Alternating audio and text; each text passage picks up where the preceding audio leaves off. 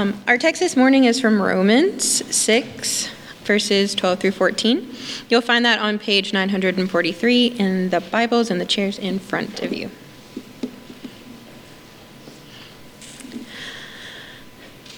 Let not sin therefore reign in your mortal body, to make you obey its passions. Do not present your members to sin as instruments for unrighteousness, but present yourselves to God as those who have been brought from death to life, and your members to God as instruments for righteousness. For sin will have no dominion over you, since you are not under law, but under grace. This is the word of the Lord. Everybody, says for Steve, you can be seated. Just a little longer, just a little bit more. Okay. Now you can sit. Again, I'm Pastor Ransom. Thankful that you're all here this morning. We're continuing in our series on Romans 6. We find ourselves in verses 12 through 14. Most of the time for my personal Bible reading, I use CBR, Community Bible Reading. I know many of you use that. I think it's one of the least burdensome ways to get through the whole of Scripture in a timely manner. And so if you're on CBR, you've been in Exodus this last couple weeks. Specifically this week, we were in the plagues. That's kind of fun. Something struck me this week as I was reading Exodus 9. Every time, I would say most every time God gives a command, especially when he gives a command to Pharaoh here in these passages, he's crystal clear with the command. Now, look at this, Exodus 9, 1 and 2. The Lord said to Moses, "Go to Pharaoh and say to him, 'Thus says the Lord, the God of the Hebrews, let my people go, that they may serve me.'"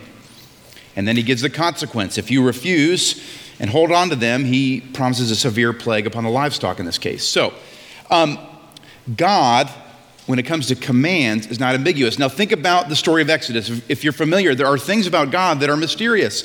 It says in Exodus that he has hardened Pharaoh's heart. This is a situation for humans that sometimes is hard to understand. It's a mysterious thing. It's veiled, be like, okay, I don't quite understand what God is doing. It requires us to trust him. We don't have all the information. That's a sermon for another day, but what I want us to see is that when he deals with Pharaoh, when he deals with us, God's commands, what he wants us to do is clear, not ambiguous. Today we're dealing with commands, okay? Today we're dealing with commands from God, and so they're straightforward, but these commands have a context. It's especially important in the New Testament. We'll talk about that in a minute.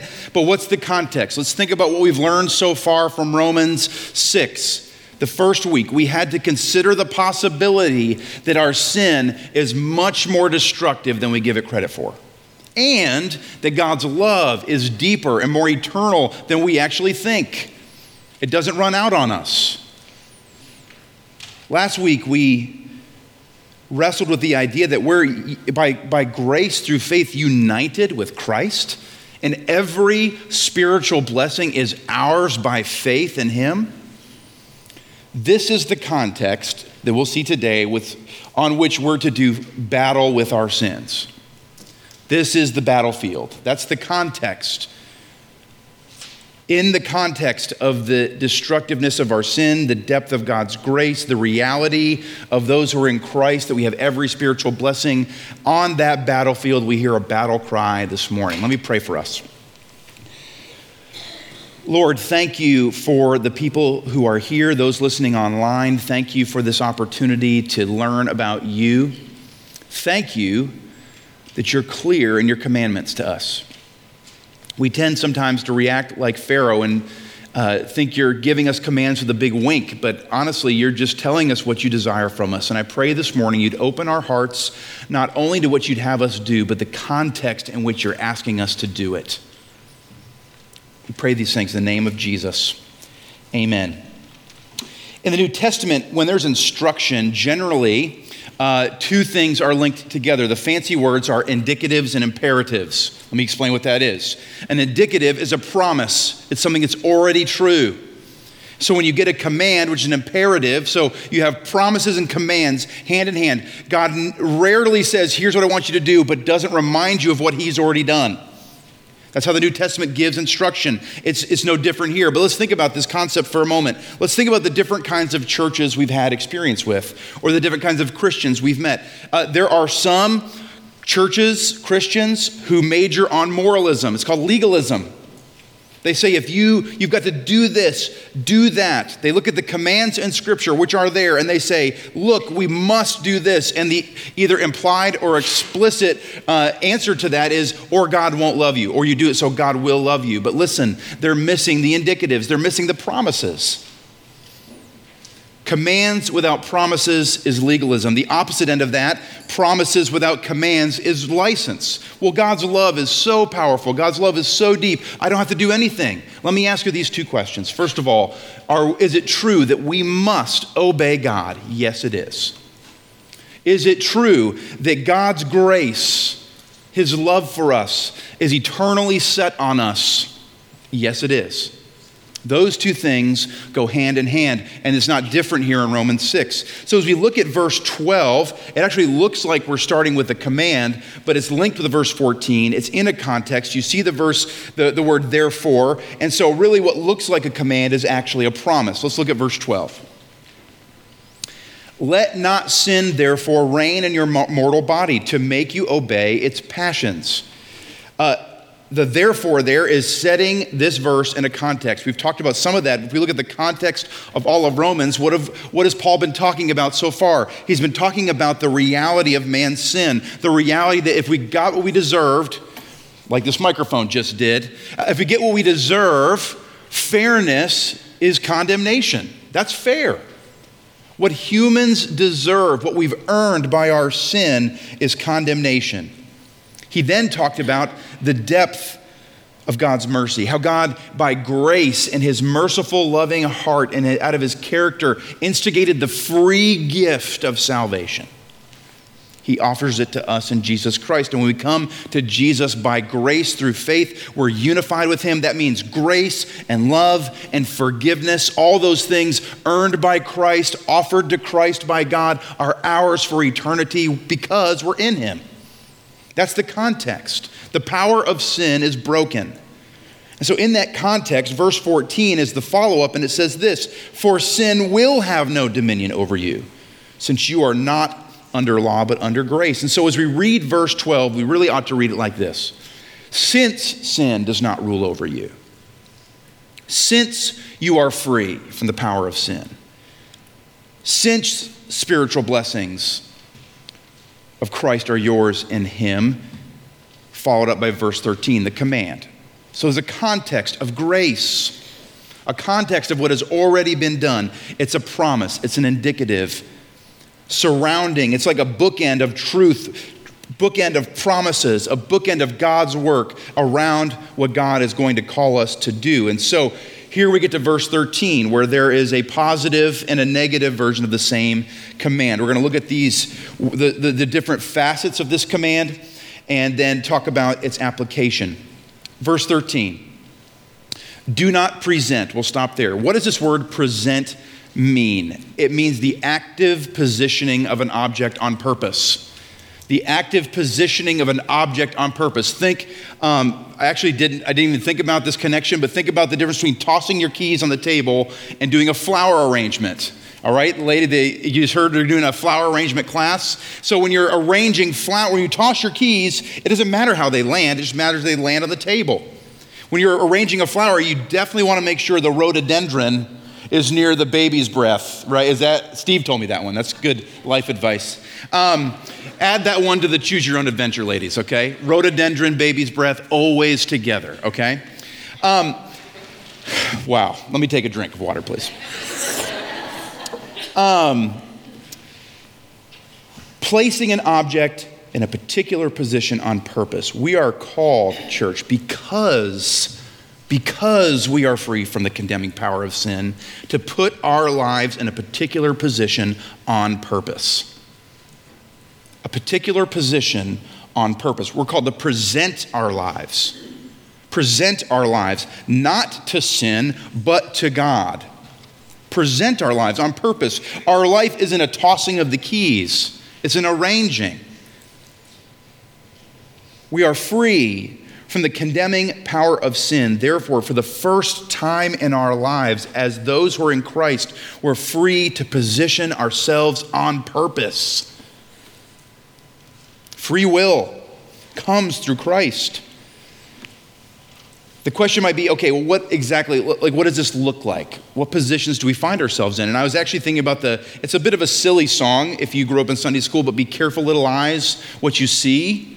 Be careful, little feet, where you go. Be careful, little ears, what you hear. It may be silly, but that gets to the root of what this verse is about. Be careful, little eyes, what you see. Be careful, little heart, what you love. All those things. We position ourselves on purpose in every area of our lives, whether we realize it or not. And so it says here, do not present your members to sin. And then, of course, the positive is here, but present yourselves to God as those who have been brought from death to life, and your members to God. What is this members thing? It's talking about our physical bodies.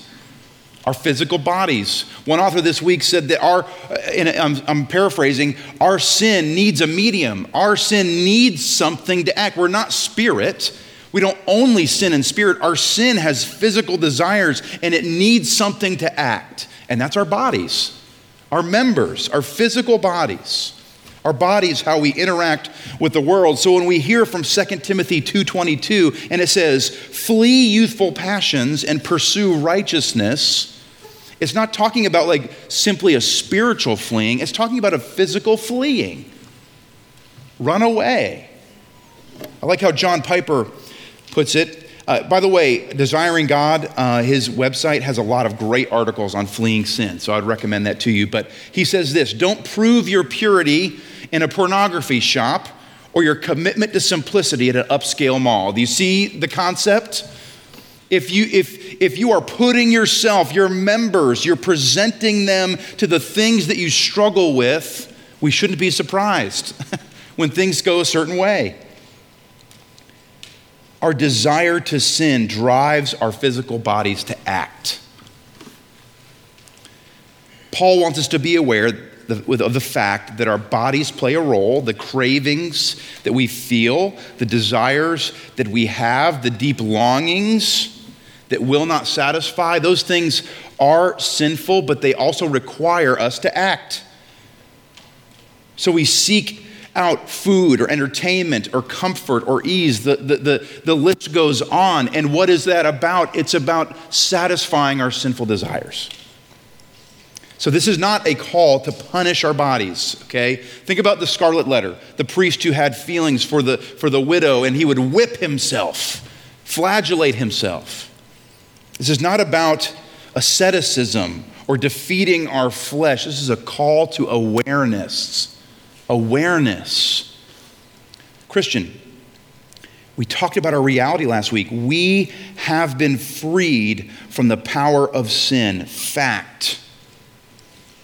And in that freedom, we're called to reposition our lives away from those things that are unrighteous and toward God on purpose. What does this look like? What does repositioning look like? I go back to Romans 6:11, that word consider. Paul wants us to consider, to reckon what it means that we are dead to sin and alive in God. So if you want some practical views of this, it looks like this: daily observation of our body's desires. What do we want? What do we want? And the phrase goes through our mind often, all of our minds: if I just had X, I would feel Y. That is a good moment to observe. Okay, what am I actually believing in this moment? What is my sinful desire? What does my sinfulness want my members to do? How am I presenting myself? A daily observation of how we're positioning ourselves toward the sins that we struggle with. A daily choice to avoid those sources of struggle. If you struggle with jealousy, I would not spend an inordinate amount of time on Facebook, okay? You see? It also involves asking brothers and sisters to walk with you in prayer and accountability. Help me, brothers and sisters. We're in this together. It involves daily confession of our sins. It involves daily reminder that the old self is dead. It involves a daily reminder that sin does not reign, daily reminders of God's promises. Do you understand that this is why we read our Bibles? Not to impress God, because we forget so easily and we need the source. We need the information, all of it in there, to be on our minds all the time, forming us, shaping us, reminding us.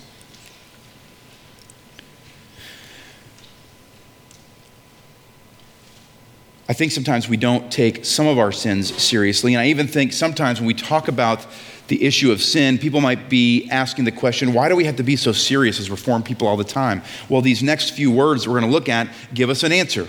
Continuing in verse 13, do not present, position on purpose, your members, your body to sin as instruments for unrighteousness, but present your members to God as instruments for righteousness. It's interesting that that most Bibles choose this word instruments in the English. We're not talking about trumpets or oboes, okay? We're talking about weapons. This word instrument means weapon. It means weapon.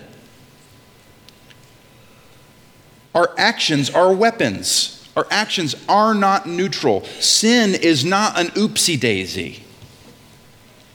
It has real meaning. It's an assault on the kingdom of God. Every single sin, sin of commission, sin of omission, on accident or on purpose, sin is a weapon against the kingdom, or a weapon, righteousness is a weapon for the kingdom. And so Paul really, he continues in chapter 7 on this topic. He wants us to understand that our fight against sin is a war that we wage. It's not just against sin, it's a war for righteousness. It's a battle. It's a fight. The destruction of the old self, it's a long, painful process. It involves self-denial. It involves constant reminders of who God is and what he has done. It involves saying no to that sin that in the moment, man, it seems like a good thing to do. It seems like a good thing to do. It involves humbling task of confession to God and to confession to others. Listen, church, we can't get around this truth. Positioning ourselves away from sin and toward God is going to at times feel extremely inconvenient. Extremely inconvenient. We're serious about sin because our actions are weapons either for righteousness or for unrighteousness. There's no neutral action in our lives. At this moment, as I was writing the sermon, I felt like, man, this is a lot. And some of you are trying to doze off on purpose at this point, so you don't have to hear anymore. But listen, what's the relief? That's the question. What's the relief? This feels heavy. This feels like a slog. And we get to Romans 7, and we can echo Paul's sentiment. He says, wretched man that I am, who will deliver me from this body of sin? Paul feels the pressure. He understands the depth of sin. He understands the burden of sin, his desire for sin. Even when he doesn't desire it, his body's still doing it. You can feel that pressure building. What releases that pressure? The next phrase of that famous verse is this: thanks be to God through Jesus Christ our Lord. What's the relief? What's the relief to this burden of the sin that we carry with us? What's the burden to the heaviness, the desperation we feel in the fight? Praise the Lord. We need Jesus, and he makes himself available. Relief comes from grace. Now, we throw this word around a lot, especially here. It's the name of our church. But this is not lip service. Real relief comes from this real thing called grace. Look again at verse 14. The promise, sin will have no dominion over you, since you are not under law, but you are under grace. Real relief from grace comes from grace, not from the law. What does the law demand? The law looks at our failure, the law looks at our sin, and it demands an answer for our betrayal. Rightfully does that. Here's what God told you to do. You did not do it. What's your answer? But Jesus, What did he do? He faced the law for us. He faced the punishment that we deserved for us. The law has been satisfied in Christ, and Paul's point is this: we are under grace, and when we are under grace through faith, instead of condemnation, what do we get? We get adoption as sons and daughters in Christ. Instead of wrath and deserved punishment, we get God the Father's unconditional love stamped on us for eternity. All of that done by grace. Grace is the reason for the battle. Grace is the fuel for the battle. Grace is the motivation for the battle against our sins. And so, church, as we understand this concept, every moment that we're struggling against sin, understand it's a realization of new life. It's a realization of new life, which is ours under God's grace. So let's ask this question: what are we fighting for? What do we fight against sin for? Don't answer out loud. Rhetorical question coming up. Are we fighting to stop sinning? Are we fighting to stop sinning? The answer is no. Some of your minds just exploded. Okay, listen. That's not the primary reason we fight sin. Because if that's the primary reason, guess what? You and I, either we're going to have false pride, I did it. No, you didn't. Or shame, it's not working. It's not working. I'm failing. Why do we fight sin? That goal isn't good enough. That goal is not good enough to stop sinning. In fact, we don't have to worry about that, because guess what? There's a date on our calendar in God's mind where we are going to stop sinning. You know when that is? When we go to meet Him.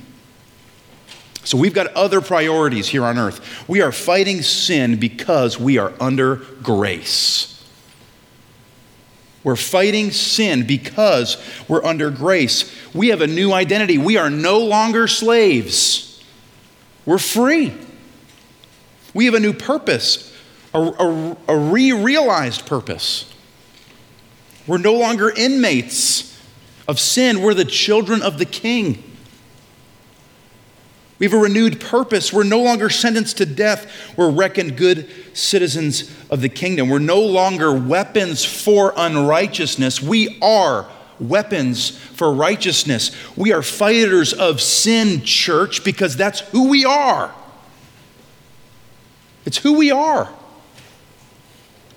We fight sin because that is what God has recreated us to do. We're no longer destined for destruction. We're given life forever with the source of life. We're no longer living for today. You realize the goal of stopping sinning is actually a goal that's rooted in today. There's a bigger goal than that. There's a bigger picture than that. We are investing in eternity. Our sin is an attack on the kingdom. Our following of Christ's commands is a building of the kingdom. We're called to act because of grace. We're called by grace to take an inventory of our sin. How can we do that? Because God has grace on us. We can fearlessly look at our lives and say, yeah, I know. Lord, I know. I know that one is a bad one. We can recognize the truth that we are unified with Christ as a gift. And from that place of grace, full blessedness, the guaranteed outcome, we are freed to invest in eternity by fighting against our sins every day. There's always the possibility with the sermon series on sin that many of you feel that burden. You feel the pressure of, oh, wretched man that I am, who will free me from this body of sin? Your pastor's not unaware of that. I feel it too. Remember, I'm the first one to hear the sermon. So, where do we go? If we feel that pressure this morning, where do we go? We go to the Lord's table. we go to the Lord's table. The Lord's table, the Lord's Supper, it's a visual promise. It's a visual reminder. It's our indicative. This is the context of our battle.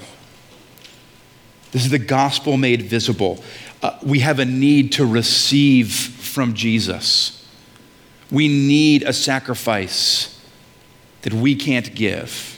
We need someone to satisfy the law we've broken because we can't satisfy it. And what do we have here? We have a visible reminder of Jesus coming, God in the flesh, breaking his body in love for you, shedding his blood in love for me. Because we can't do it. It's a call to be nourished, for energy for the fight. And so this morning, if you're burdened like I'm burdened, we need Jesus. And he gives us himself for free. So this morning, if you know that you need someone to fight for you, we don't have the energy to fight in the way we need to fight. We need someone to fight for us because we're broken, desperate sinners. And if we know that our one warrior is Jesus Christ and he's done the fight, he's won the fight, he's completed what we need. If we know and believe that, we've declared it publicly, we've been baptized, we've confessed our sins, which is part of the battle, we've received assurance, which is part of the battle, you are called to come and eat. Come and eat. You need it. I need it. Come and be renewed.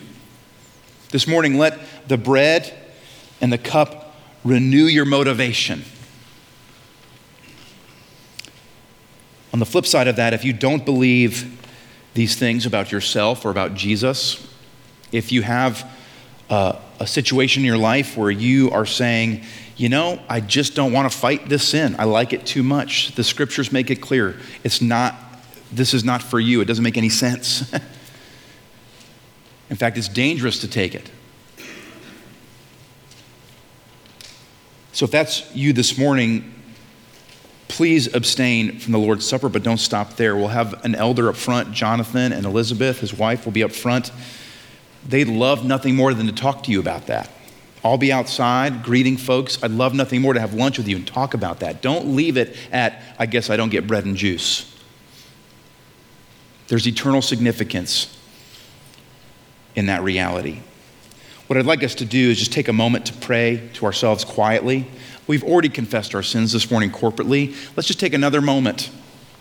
Let's confess our sins to God. Let's renew our commitment in grace to fight those sins. Thank God for his forgiveness. Thank God for his sacrifice. Thank God for his gospel. And then we'll join back together for the institution of the Lord's Supper.